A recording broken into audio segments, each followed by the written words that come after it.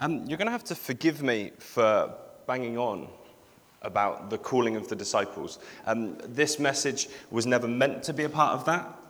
And as I wrote it, it became very apparent that we are journeying this calling.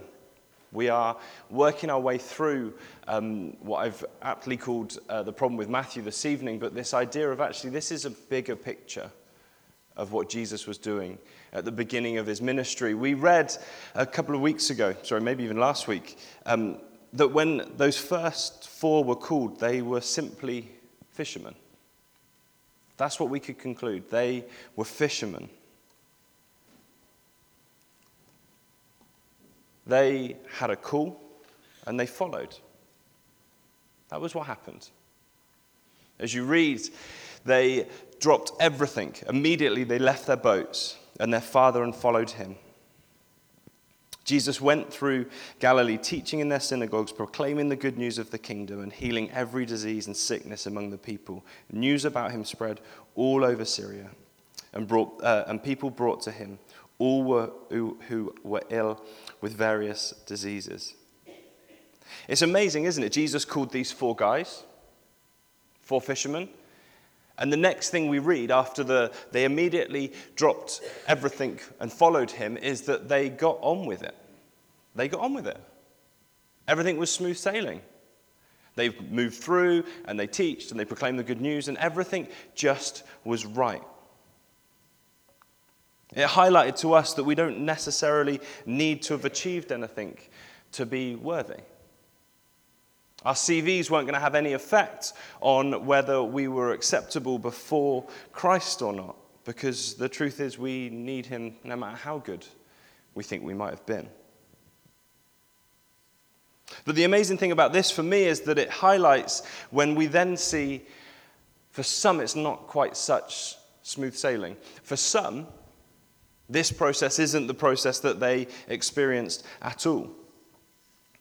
Now, I don't know if you picked up on this in the media, but the other week, a business owner decided to respond to a TripAdvisor kind of review that was made. Now, TripAdvisor, for those who don't know, is an online website where you can type in a review of a restaurant or maybe a venue, a place you visited.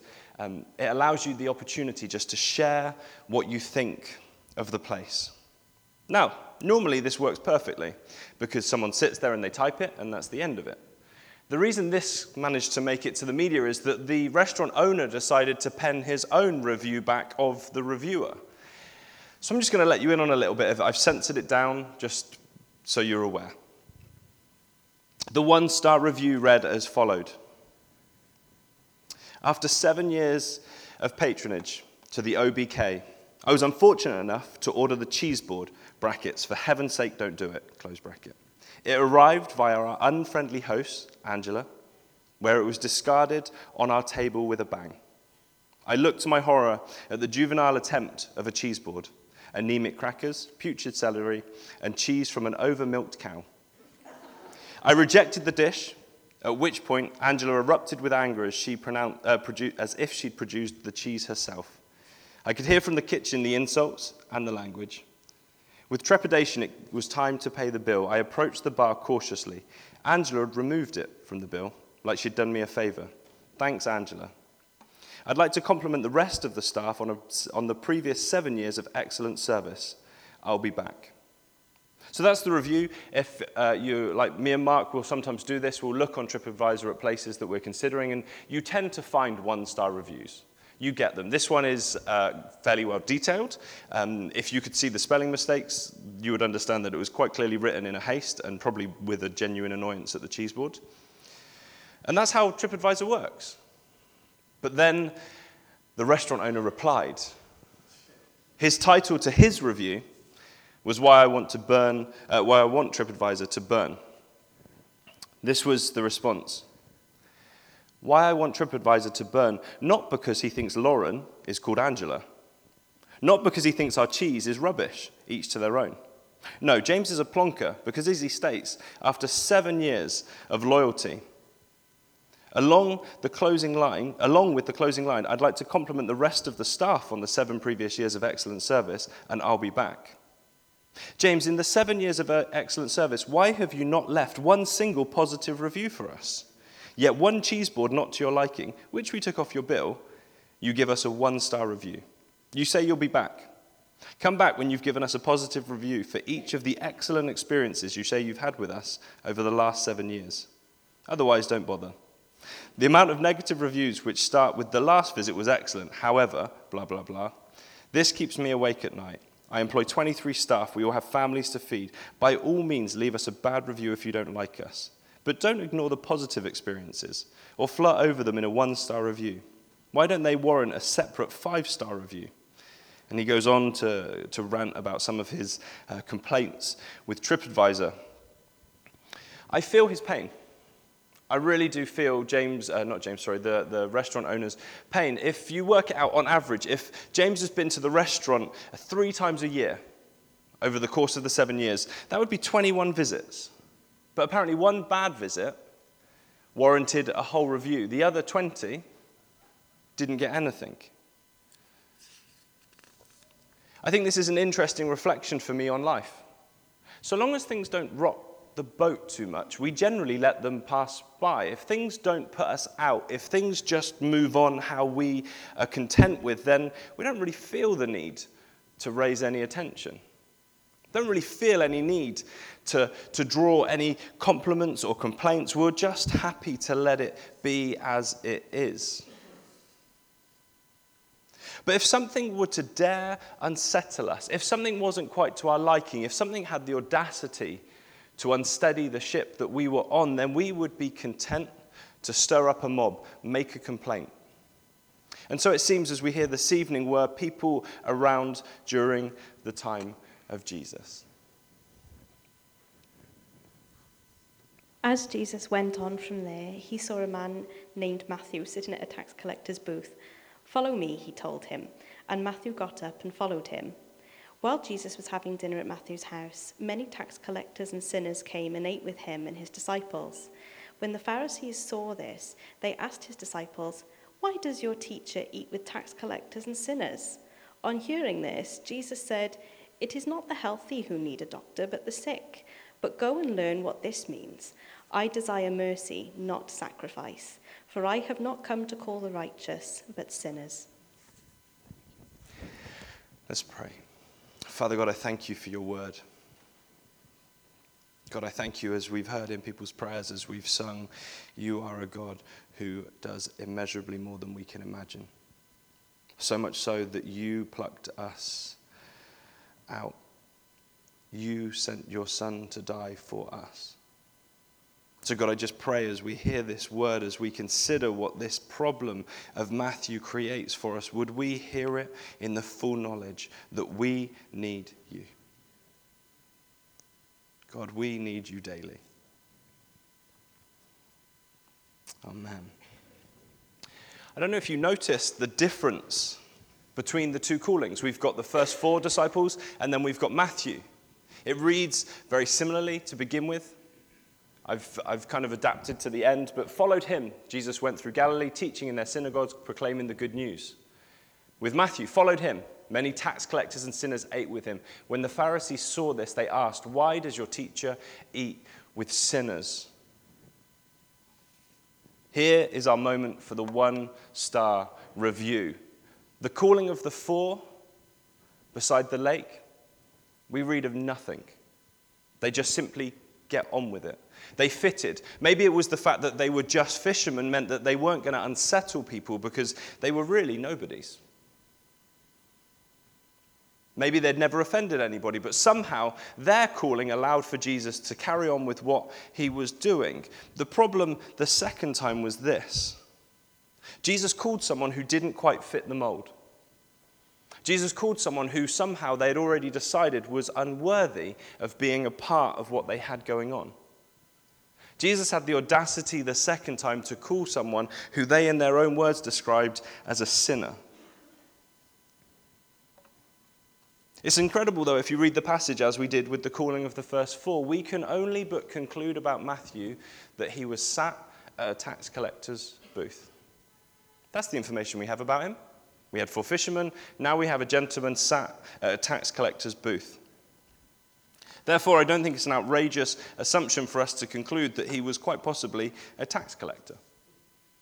The interesting thing is, we don't find out if he was a fair tax collector or a bad one, a greedy one, the most generous one of all. We have no other information than the fact that he was sat there.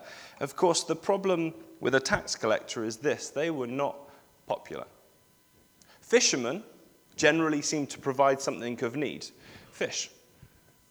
Unless they were bad, and then there wasn't. But Jesus was pretty good at solving that. What we have here is an unpopular person. The problem with tax collectors was that they would take your money for taxes. But they wouldn't just take your money for taxes. They were taking your money for taxes to pay Rome, who were occupying your land. And in many cases, it wasn't uncommon for a tax collector to make sure that he took enough tax to pay the taxes, but just enough to line his own pocket as well. It would be a whole lot like Cardiff Blue fans turning up at a Newport's Dragon game and having the audacity not just to be there, but to charge you an extra £1 for every pint that you wanted. They were not popular people. So Jesus, being Jesus, calls one of them. Calls them to follow. One of the bad people, one of the outcasts, one, as the Pharisees call them, sinners. The process was the same. There was no real difference. Jesus saw them. Jesus saw Matthew, and he said, "Follow me." The process was the same. Nothing's changed from Jesus' side of things at this point at all. But the problem here is Jesus has called someone who doesn't fit into the plan and the style and the model and the ideas that the religious leaders had placed on everyone at the time. Matthew didn't fit. I've loved just looking at this early process of Jesus calling people, and I believe here we see Jesus letting us in on a little secret. I think in the calling of Matthew, Jesus lets us in on an amazing truth. The kingdom of heaven is open to everyone. I don't know if we ever read the Bible in this way anymore, where we read it and we just begin to see how monumental what's happening really is. Jesus calls someone who has been decided by all of the religious authorities as an outcast, as a sinner, someone who is beyond redemption, and Jesus says, "Follow me." The kingdom of heaven is open to everyone. But I don't want to get ahead of ourselves. I want to focus on two things in this passage. The first is the problem of Matthew. The problem of Matthew. Where does that leave us? The second is one that I think I stumbled across, but God has spoken to me so clearly on, and that is the problem without Matthew. The problem with Matthew was that he didn't fit. It wasn't that he didn't fit being Matthew. Psalm 139 tells us that he was fearfully and wonderfully made, crafted together by the creator of the earth. He was very good at being Matthew. The problem was Matthew didn't fit the model that the church or the religious leaders in the synagogues had decided was worthy. They had decided Matthew didn't fit, not God. And this creates our first challenge. How we choose to treat Matthew will affect how we do church. How we choose to treat Matthews of this world will affect directly how we do church. Are we expecting everybody who walks through the doors on a Sunday to know how to play the game? Are we expecting everyone who walks in to know exactly how we do church, how we like it, where I sit, so if you could not sit there, that would be grand? Do we think everybody gets it? Do we think everyone knows what they need to wear, the language they need to use, and they know the Lord's Prayer in English, Welsh, and Hebrew? Is that what we expect? Because that's what we see the Pharisees expecting. There is an expectation on how people will do things. And yet Jesus calls Matthew. Which leaves us with this truth. If we really want the doors, and I mean the physical doors of the church, to be open to everybody, if we actually want to be the message of grace and forgiveness and love, then we need to answer this question honestly for ourselves and as a church. Are we happy with Matthew following our Jesus? Are we happy with Matthew following our Jesus? Are we happy with the tax collector to follow Jesus? Because Jesus is Jesus, and he's awesome. And Matthew's a tax collector, and he's like dirty and not popular, and he's going to ruin everything Jesus is doing. Are we okay with people walking through those doors who are Matthew's? Are we happy to genuinely say, come as you are, and mean it? Or do we place an expectation on people? Because Jesus called Matthew. Jesus called Matthew, who we can conclude was not one of the good guys at this point in the story. He was not one of the good guys. He was not the hero. He was a sinner. But Jesus called him the same way he called the others. He called him the same way he called you. And he called him the same way he called me. Follow me. Are we happy with Matthew following our Jesus? Because the truth is, and the more time I've spent in this, I've come to a pretty important conclusion, and that is that I am Matthew. I am Matthew. I don't really fit. I make mistakes. I need every day to remember that this is not my working that's got me here. This is all because of what Jesus has done. Please do not just hear that and be like, great, Tim's actually called Matthew. It's not that. I am Matthew. I do not fit. I am a sinner. I've made mistakes. I've not fitted into the mold that would make me perfect. I look at the story of Matthew, if I'm completely honest, and I see more Tim in that story than I do of the other four. I see more of me in the way that Matthew fitted into society. I grew up being naughty. I grew up not playing the game properly. I don't know if any of you do this. If you don't, it might help just to kind of draw the picture a little bit. When we read of the calling of the brothers, the fishermen, we kind of can put them at a naught on a scale. Fishermen, they're a naught. The problem is when we see Matthew, we kind of in our heads go, he's like a -5, like tax collector, that's got to be some points off your score. He's a -5.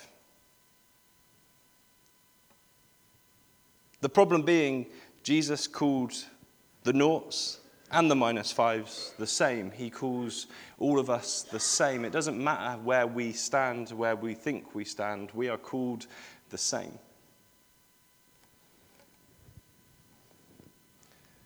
It means this: everyone is welcome to follow.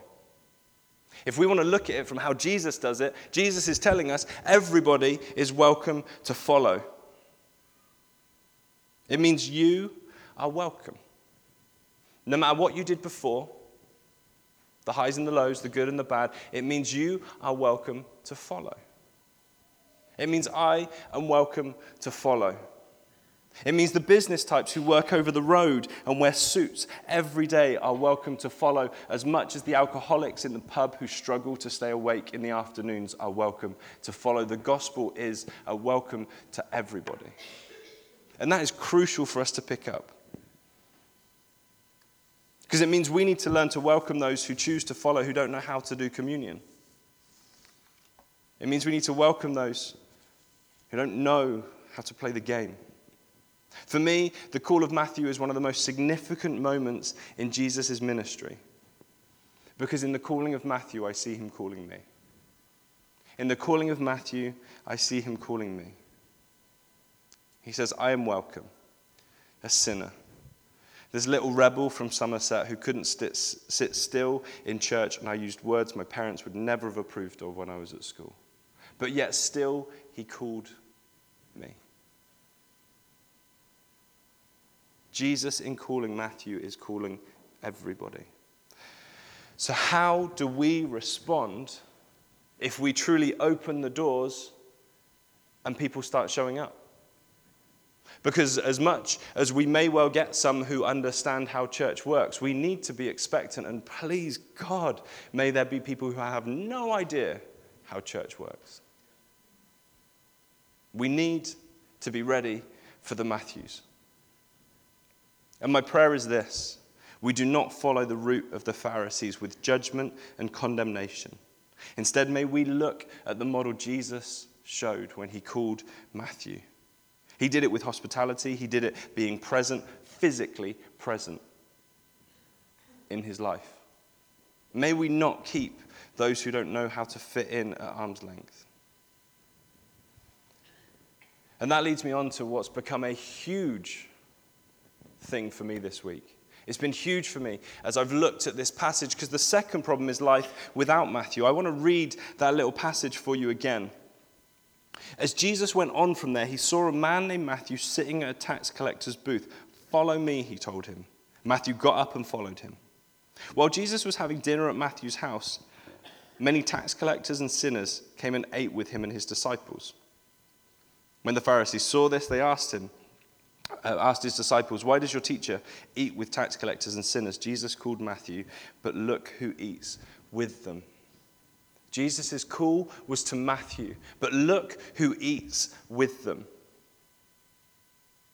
While Jesus was having dinner at Matthew's house, many tax collectors and sinners came and ate with him and his disciples. You see, the problem without Matthew is that we won't draw other people who see themselves as Matthew. If we were a church with no Matthews, if we were just full of people who got it right, who were pristine, who knew all the words, who just did everything just so, then a world that is lost and broken will pay us no attention.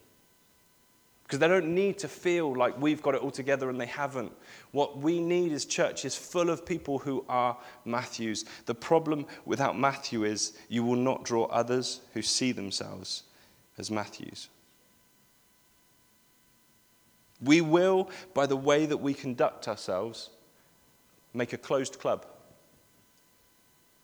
Everyone knows the lingo, everyone's agreeable. Gosh, every vote that we have will be 100%.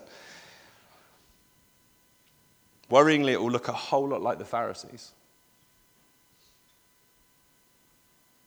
When Jesus invites Matthew to follow him and then spends time with him, others who saw themselves like Matthew, those who were associates with him, with his world, with his outcast ways, felt like they could come too. That's huge. It's huge that they felt like they could come to listen to Jesus, to share with him, to be in his presence. How amazing must that have been?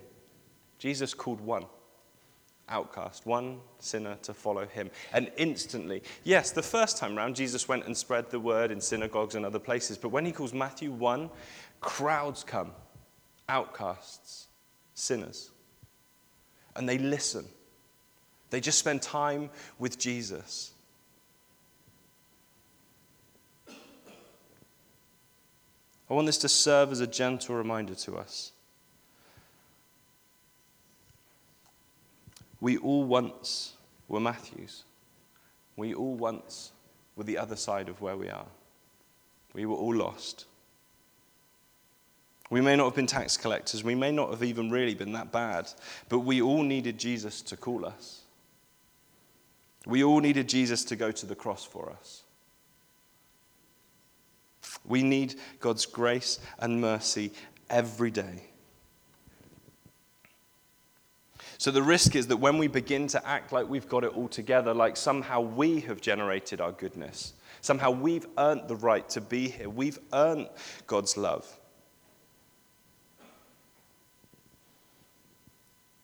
Like somehow we have moved beyond the mere challenges of the world. We begin to project a faith that is unattainable to the lost. When we make it look like somehow how we do this is so holy and so spotless and our lives are so perfect, those whose lives are a mess will walk past the doors with a hurried pace. Why? Because they don't belong here. We need to remember that we, too, are Matthew.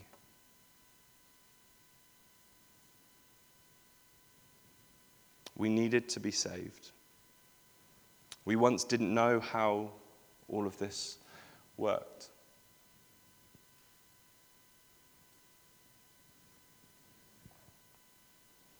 So if we don't have Matthews, if we don't humble ourselves to admit that we are broken, we are flawed, we are in need of a Savior, then we need to stop saying we want those people to come, because they won't. They won't. We need to begin to accept that we will not be surrounded by those who are searching, those who are lost. We will no longer be a place that those who don't know Jesus but want to could come. We'd have missed that opportunity.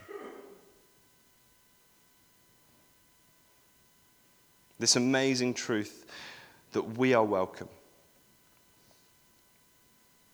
We are welcome. All of us in here are welcome. But so is everyone out there. Everyone out there is as welcome in the presence of God as we are.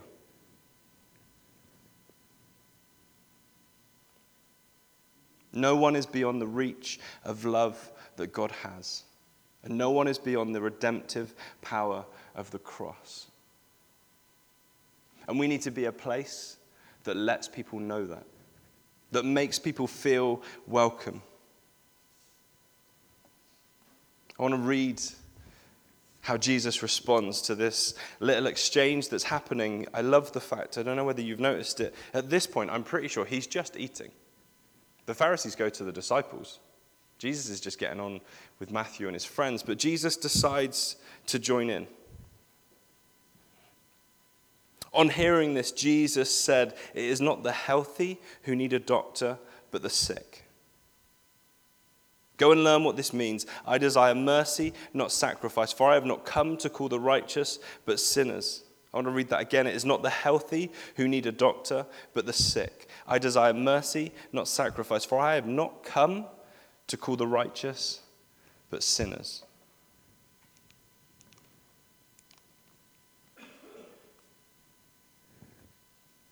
You know what? Praise God. Praise God that Jesus did not come for the healthy, but for the sick, because I am sick. I'm okay with that. You know what? I want to be better. I'm not telling you to give up trying. What I'm saying is, I am sick. I am a sinner. I strive for righteousness and fall short. And that means this: Jesus came for me. Praise God. Praise God I was broken enough. Praise God people are around me who accepted me as I was to show me who he is. That's why I'm here. I'm here because Jesus came for people like me. And I pray I never stand here pretending to be healthy on my own. I never want to stand here and become self-righteous. Because I want to be stood here. I want to go to meetings. I want to be having coffee. And I want the world to know that I am a sinner, that I am unhealthy, that I need a Savior, that I have a Savior. I want my life to point to him, not because my life is so perfect, but because somehow in amongst the mess of my life, he is still God. That because everything that I may try will fall short, somehow with his presence in my life, with his Spirit at work, will have incredible results. Because I was once destined to death and am now promised eternal life. Because Jesus is for me. Jesus died for me. And I need him. I need him. I need him every day. I need his love and his strength and his support and his grace. I am in need of him. Because Jesus called 4 disciples at the lakeside. And they just cracked on. The next thing we read is them doing the job. Jesus then called a sinner. Someone who was broken, someone who didn't get it, someone who was going to cause some problems for the establishment. Jesus called them the same. Jesus loved them the same. Jesus hung on the cross for them the same. Jesus is for you. Because we are all Matthew. We are all sinners. And Jesus came for us. And he comes for the lost, and he comes for the broken. And I pray continually that we as a chapel That we as a people never leave anyone ever feeling like the love of God cannot reach them. May we never fall into the trap of making God unattainable to people. May we open the doors of this church with the wholehearted expression, come as you are. Meet my Jesus.